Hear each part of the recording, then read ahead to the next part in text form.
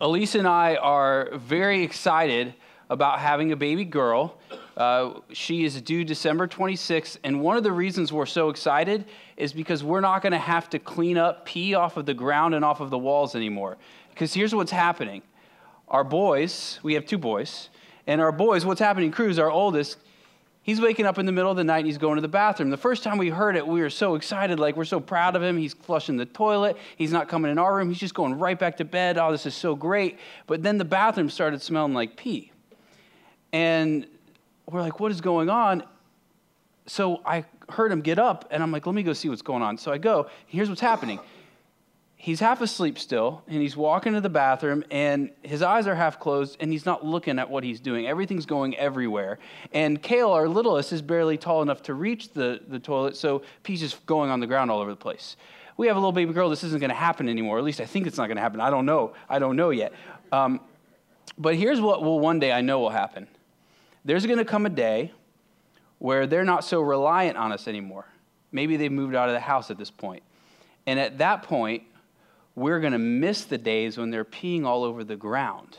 We would say, oh, if we could just have those days back, even when they're peeing on the ground, we'll clean up pee forever. If we could have them at that age, again, so some of you might not say that. Maybe we're going to say that, maybe we're not. But here's my point.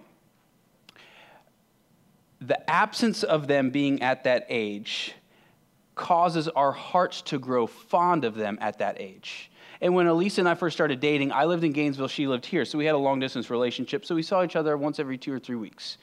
And it was always so exciting because we got a long-distance relationship, because absence caused the heart to grow fonder.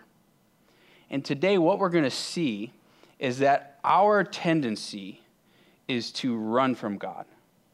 And we will run, and we will run, and we will run. And then at some point, God opens up the gates to let us go. But he does it so that we will miss him, so that we will come back, so that absence has caused our heart to grow fond of him.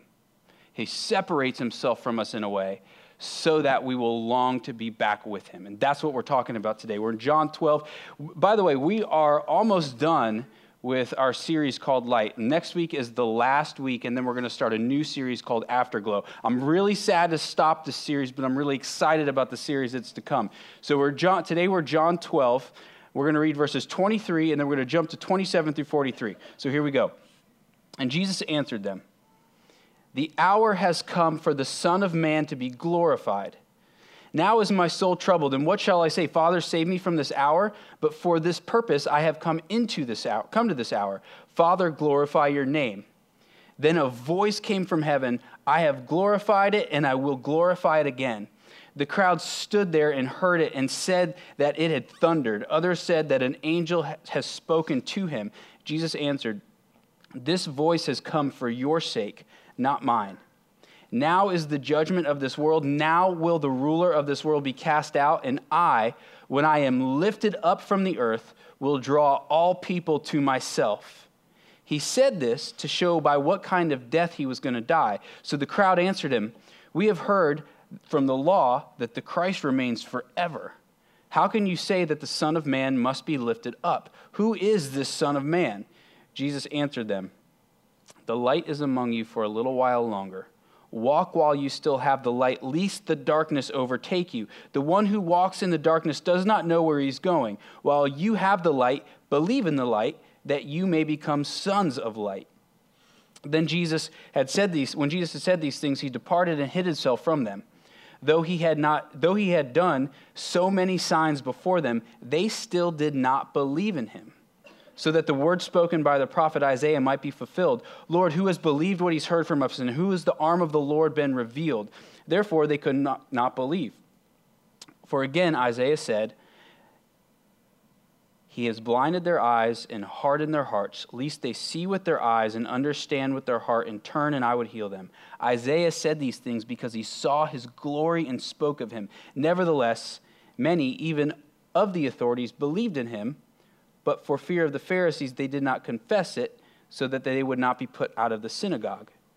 For they love the glory that comes from man more than the glory that comes from God.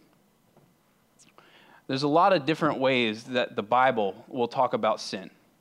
And it will talk about also what the results of sin are.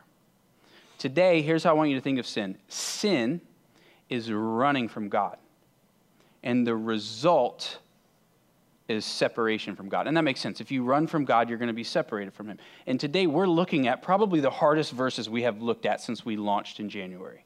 We got some very difficult verses to understand, and so I want to help you make sense of them. And this is the part that's hard to understand. What is going on here with God? It says that he has blinded their eyes and hardened their hearts so that they won't come to him. And you were like, what? Like, what is going on here? Why would God do that? Does that mean that God is causing people not to believe in him? And the answer is no. We know in James it says that God does not tempt, and temptation is what gives birth to sin. And then the Bible also says sin is unbelief. That's another way that the Bible describes sin, is unbelief. So that means that God does not cause someone to not believe in him. So how do we make sense of this? Well, what are the great things about the Bible? One of the beautiful things about what the Bible does is it's constantly explaining itself. And what you have in the New Testament are letters to churches. They're called epistles. And these letters to churches, what those letters are doing is they're serving as commentaries. They're serving as explanations to who Jesus is, what he did, and what he said. So we have the Gospels, the 4 Gospels, Matthew, Mark, Luke, and John, and the epistles, the letters to the churches are explaining all of what the Gospels were saying. And what we find in the letter to the Roman church, Paul says he takes 3 chapters to just explain these few verses that we're looking at here. 3 whole chapters to explain these few verses.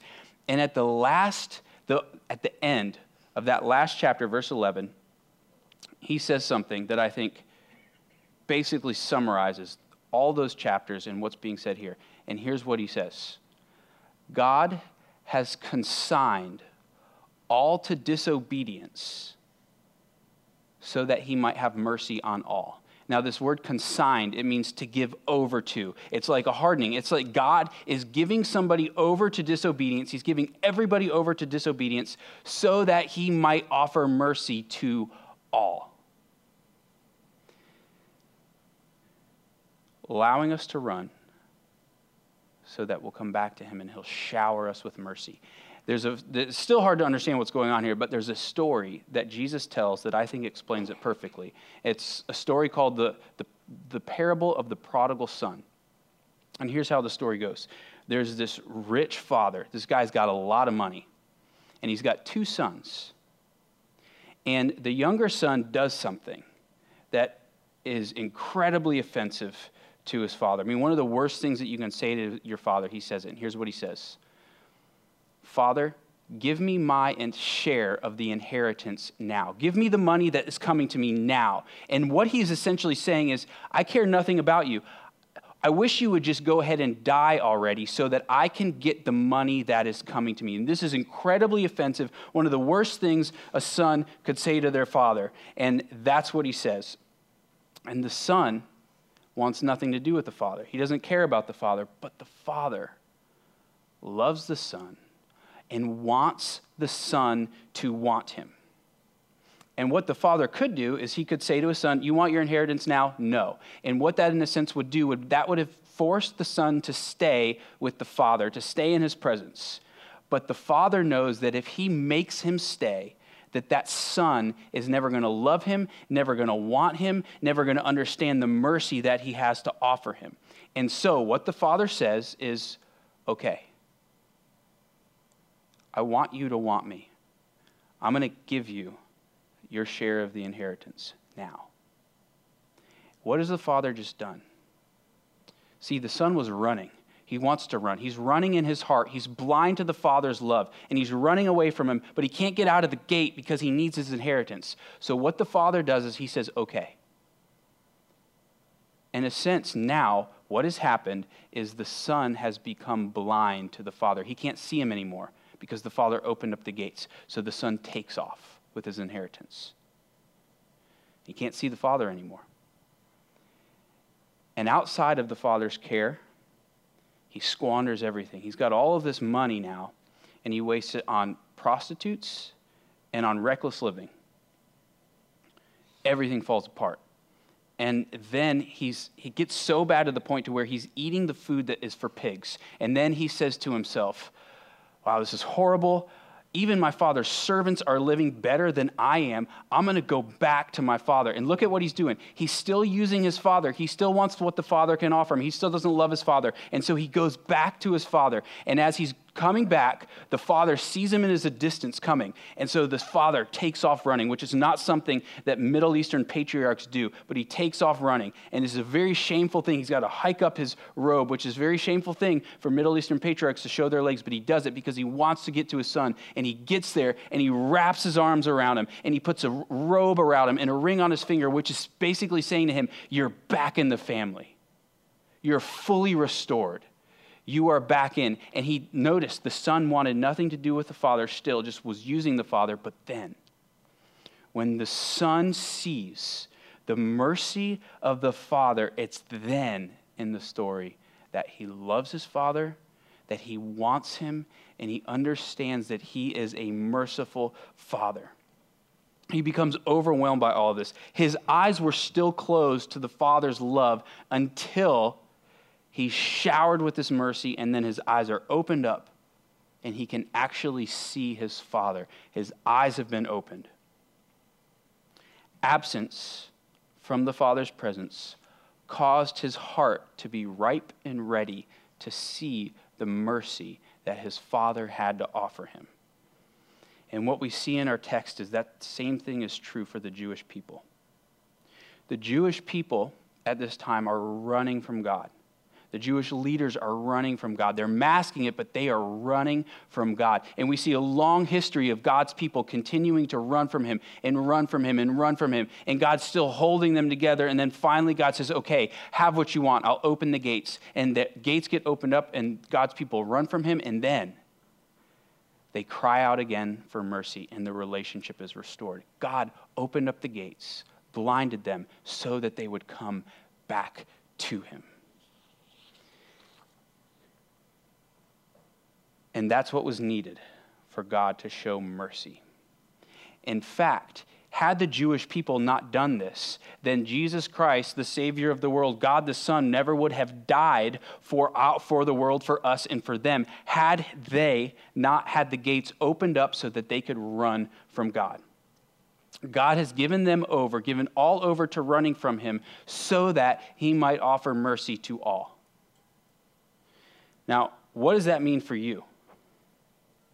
Well, every single one of us, we are all experiencing some type of separation from God. I mean, this world is not the way it's supposed to be. Sin has come into the world. This is what the Bible says. So God has separated from us because of sin. And so none of us are walking with God the way that we are meant to. God promises that one day he will be with us fully, relationship completely restored. We're going to be in his arms for eternity. But we're not right now. We're separated from him. And there are varying degrees of this separation. So I'm going to talk about 3 different types of separation, 3 different types of people. You guys can figure out which one you think you might be. So the first is that God has fully hardened your heart to him and stitched your eyes to him. You're blind to him. You wanted those gates to be opened up, and you wanted it, and finally he said, okay, and he opens up the gates. And now you can't see him at all. Why is he doing this? He's giving you the freedom so that now you can actually want him. So it becomes your choice to want him. So he opens it up so that you can come back and see the mercy that he is offering you. And for some of you guys, it's time to turn back and come to him. So how do you know if this is you? What does this feel like? Well, it feels like you don't trust God. It feels like you're not really sure if you should. You might want something that God can give you, but you don't want God. You just want what he can give you. Or maybe it's that you think he doesn't care about you. Or maybe you just don't believe in him. But there's still something inside of you that says there's something wrong with this world. You have these desires inside of you where you want a greater world, desires that nothing in this world is satisfying, and that's God's way of calling out to you so that you will come back to him and see that he's a merciful God. He lets you go so that you can see that there's nothing like him. Solomon does this. Solomon says, I've tried everything under the sun. Nothing has satisfied me. So then he comes back to God. So that's the first type. The second type of person is that you're a Christian. You believe, but there's a separation that's happening because there's some type of sin in your life that you keep running to. You keep wanting. And God is kind of holding you back from it fully. But you keep running it, and you keep wanting it and wanting it and wanting it. Finally, God opens up the gates for you to run to that sin, and it's taking over your life.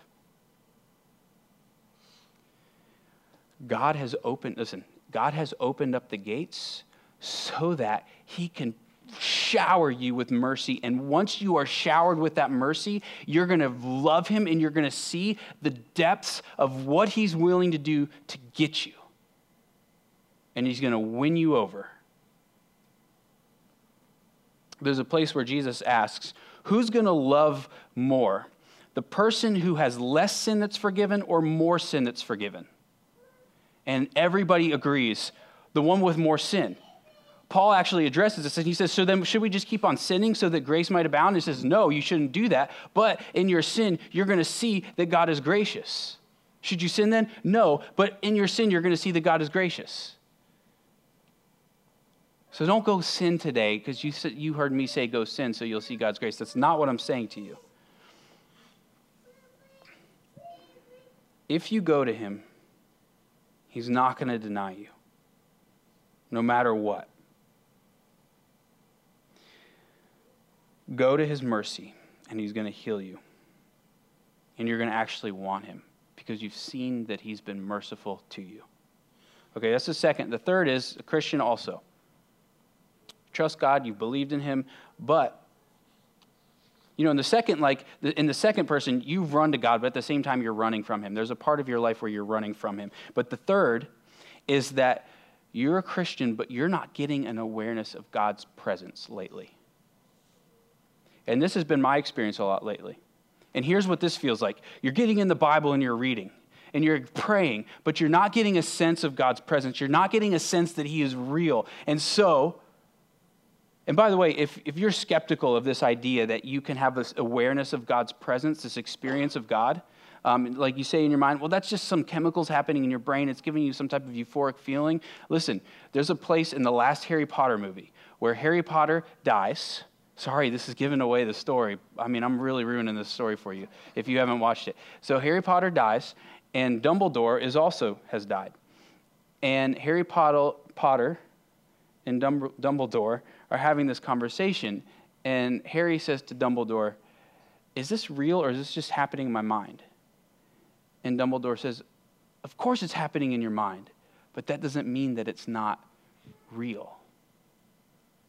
When we experience God, it's when our mind and our heart are molded together where we get a real sense that God is real, that he's not just some concept or some idea, but God seems real to us. We can't deny it. And there's an awareness that makes you say, I believe this is true. And when God doesn't give us that, it's usually because he's showing us maybe this, that we're coming to him with wrong motives. Maybe we want something he can offer us more than we want him. And so he's trying to get us to search our heart to see what's going on inside so that we might then realize, gosh, I'm just using God. I need to go to him just for him. And so we go to him and he showers you with mercy and you say, this is why I just want you. I don't care what you can give me. I just want you. And the second is that potentially, God, you're not experiencing God's presence. The second reason might be is that God is trying to get you to stop longing for everything to be in this world and to long for the world that you are made for. There is another world that you are made for, that God has made you for, and he wants you to love that world more than this. And he wants you to love him more than the things of this world. So he's doing this so that you'll long for him and his kingdom and his world that is to come. So that is God. separating himself from us, giving us what we want, so that we'll go to him and cry out for mercy like this younger brother did. Now, Paul, when he talks about this in Romans, at the end of it, he erupts in this praise because he's seeing the mercy of God. So what is this mercy of God that wins us back to him that's so fantastic, that's so great? It's in verses 26 or 27 and 28, and here's what Jesus says: "My soul is troubled." He's in deep distress, but he says, what shall I say? Father, save me from this hour? No, no way, for this is the purpose I've come into the world. What he's saying is, Jesus is saying, is the reason, and Jesus is showing us his humanity here. He's saying the reason that I'm so distressed is because of the very purpose that I've come into the world. Jesus is distressed about why he is here, his mission here. What is his mission here? What is his purpose for coming into the world? Here's what it is: to be eternally, completely separated from the Father on the cross so that our separation is only temporary. On the cross, Jesus experiences an eternal separation from the Father, somehow in 3 days, so that ours might only be temporary. You see that? He's traded places with us. And by the way, we see Jesus say something very similar about why he's in distress in one of the other Gospels. And he's praying, and he becomes so distressed that he actually starts sweating blood, which is something that happens to people. If they're under enough stress, they'll start sweating blood. And I've got the name for you. It's right here. So if you're sweating blood, if I can find it here.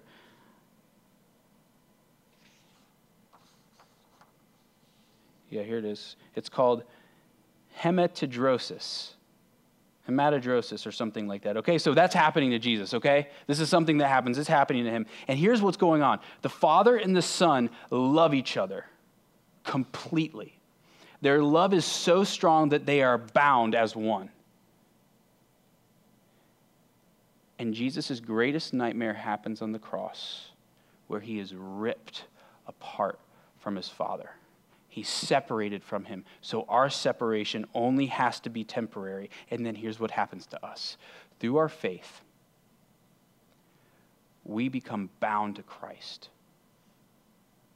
And he, as he lives through the separation, because we can't live through the separation. When something is completely, utterly separated from God, it dies, gone, done. But Jesus, through our faith, binds us to himself. And when he lives through this separation, because he's glorious enough to live through it, he brings us to the Father. He brings us to everything that we want. He brings us to God.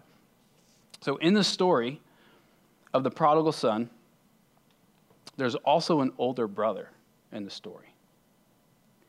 And the older brother is really pissed that his younger brother has come home and has been restored back to the family. And the reason he is so mad is because now that means he's got to give some of his inheritance to his younger brother. Because if he's going to be completely restored, he's got to give some of his inheritance to his younger brother. His younger brother's wasted it away, and now it's stealing from him, and he's upset about it. But the story of you and Jesus is much different. Christ is your older brother, and he goes after you. The Father opens up the gate and you go running, and your older brother comes right behind and comes after you. And he finds you blind, absolutely blind to the Father's love. And he comes into the mess of your life as you are eating the pig's food. And he comes to you and he says, "Come home." He says, "Come back to our Father." And so what he does is he throws you up over his shoulders and he carries you back home, and you're kicking and screaming along the way. And he brings you to the Father. But the Father says, "I can't get you back in. There's no inheritance left for you. It's gone. There's nothing. There's nothing to give you." But then something happens that you didn't expect. Your older brother says to the Father, "I'm going to share all of mine with him or her." And he looks at you and he says, "Let's share it all." And then the father says, yeah, but look, he or she still doesn't love us. They still don't want us. See, we still don't want him. We're just still using him to get what we want. And the son says to the father, Father, you know what we've got to do. And the father says, okay. And then Jesus looks at you, your older brother. He looks at you. And he says, I'm about to go into my worst nightmare, and I'm going to be separated from our Father that I have loved forever. And I'm going to be separated from him so that you can be brought back, but so that you'll finally love us. What he's saying is that we're never going to love him until we're seeing what he's willing to do, the love that he showers upon us. When we see that, then we'll say, okay, I'm in. I'm staying. I love you guys. Father, son, or brother, I'm yours. Let's go. And that's the Christian story. And we are always prone to run from God until we see this love.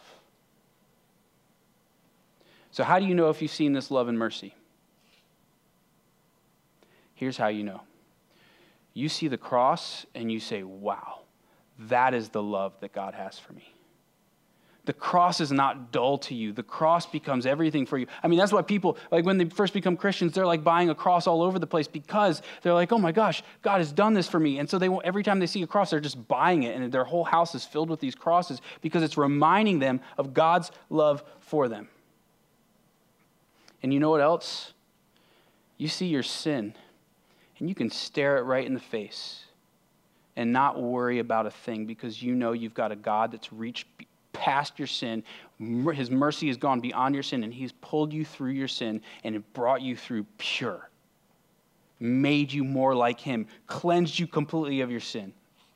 And then all of a sudden, you realize, when you look at the cross, you realize this is the hour that is most glorious about him. Nothing is more glorious about God than that cross, and you see it. And you see, that's why verse 23, 27, and 28 say the hour where Jesus goes to the cross, that's the hour where he is most glorified because of what it means for me. He is most glorified in us when we're most satisfied in him, the pleasures of looking at a God who has done this for you, and he becomes glorified.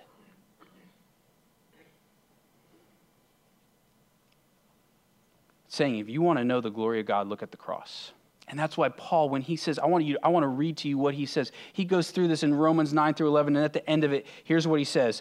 Oh, the depth of the riches and wisdom and knowledge of God. Listen. He says, how unsearchable are his judgments and how inscrutable his ways. For who has known the mind of the Lord, or who has been his counselor, or who has given a gift to him that he might be repaid? For from him and through him and to him are all things. To him be the glory forever and ever. Amen. I mean, he's erupting in praise because he's finally understood what's going on upon the cross and the mercy that God is offering. And when you see that he has done this for you, you can't help but glory in him. What does that mean, to glory in something? Well, think about it like this.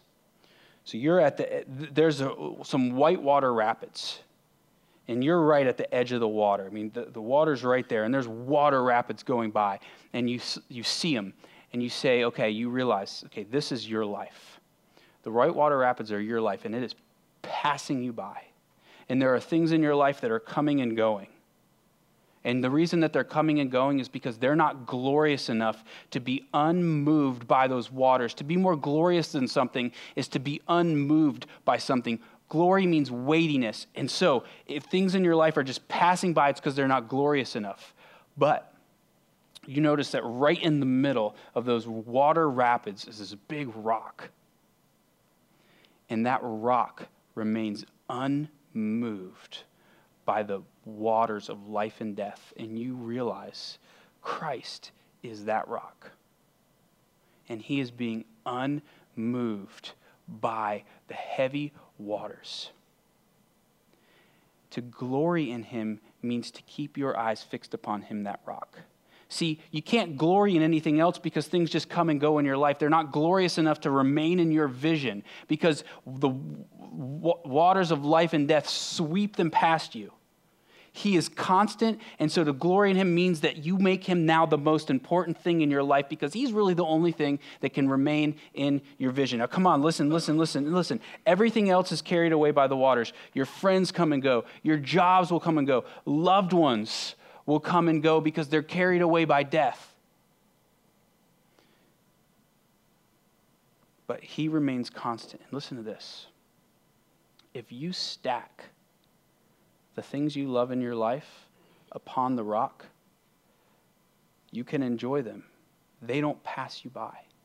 If you stack your marriage upon the rock who is Christ, your marriage remains unmoved. Friends, your family, everything, whatever you want, stack it upon, and you can actually enjoy those things because they are on the rock, the foundation of Christ. And if you try to find your happiness in anything other than that rock, it just passes right along and it comes and goes. If you base your happiness off of things that come and go in life, your happiness is always in jeopardy. But if you base your happiness, you find your pleasures, your hedonism, your Christian hedonism on that rock, it remains unmoved because he is the only one that is glorious enough to remain. And that's what it means to glory in him. He's the most important thing in your life, and the only way you realize he's the most important thing in your life is if you see the mercy that's being offered by the cross. In the Old Testament, many times the waters represent the wrath of God. And what the Christian comes to realize is that they were drowning in the waters of wrath. And what their older brother did was come and pick them up out of those waters, place them on the shore, and he was hit with that wrath in your place. And he is the only one that is glorious enough to live through it. And then through your faith, you are bound to him. He lives through it. And you stay up upon the rock as he is hit by all of the wrath that the Father has for our rebellion, for our sin, for our running from him. And all that we get is the love and the joy that the Father has for the Son is now given to us. The Father loves you beyond your wildest dreams because you are sitting upon that rock who is Christ. And that's all you get is the love of God over and over and over again. You will fix your eyes upon the cross. You will see the love and the mercy and the glory of God who scooped you up, put you upon the shore. Let's pray.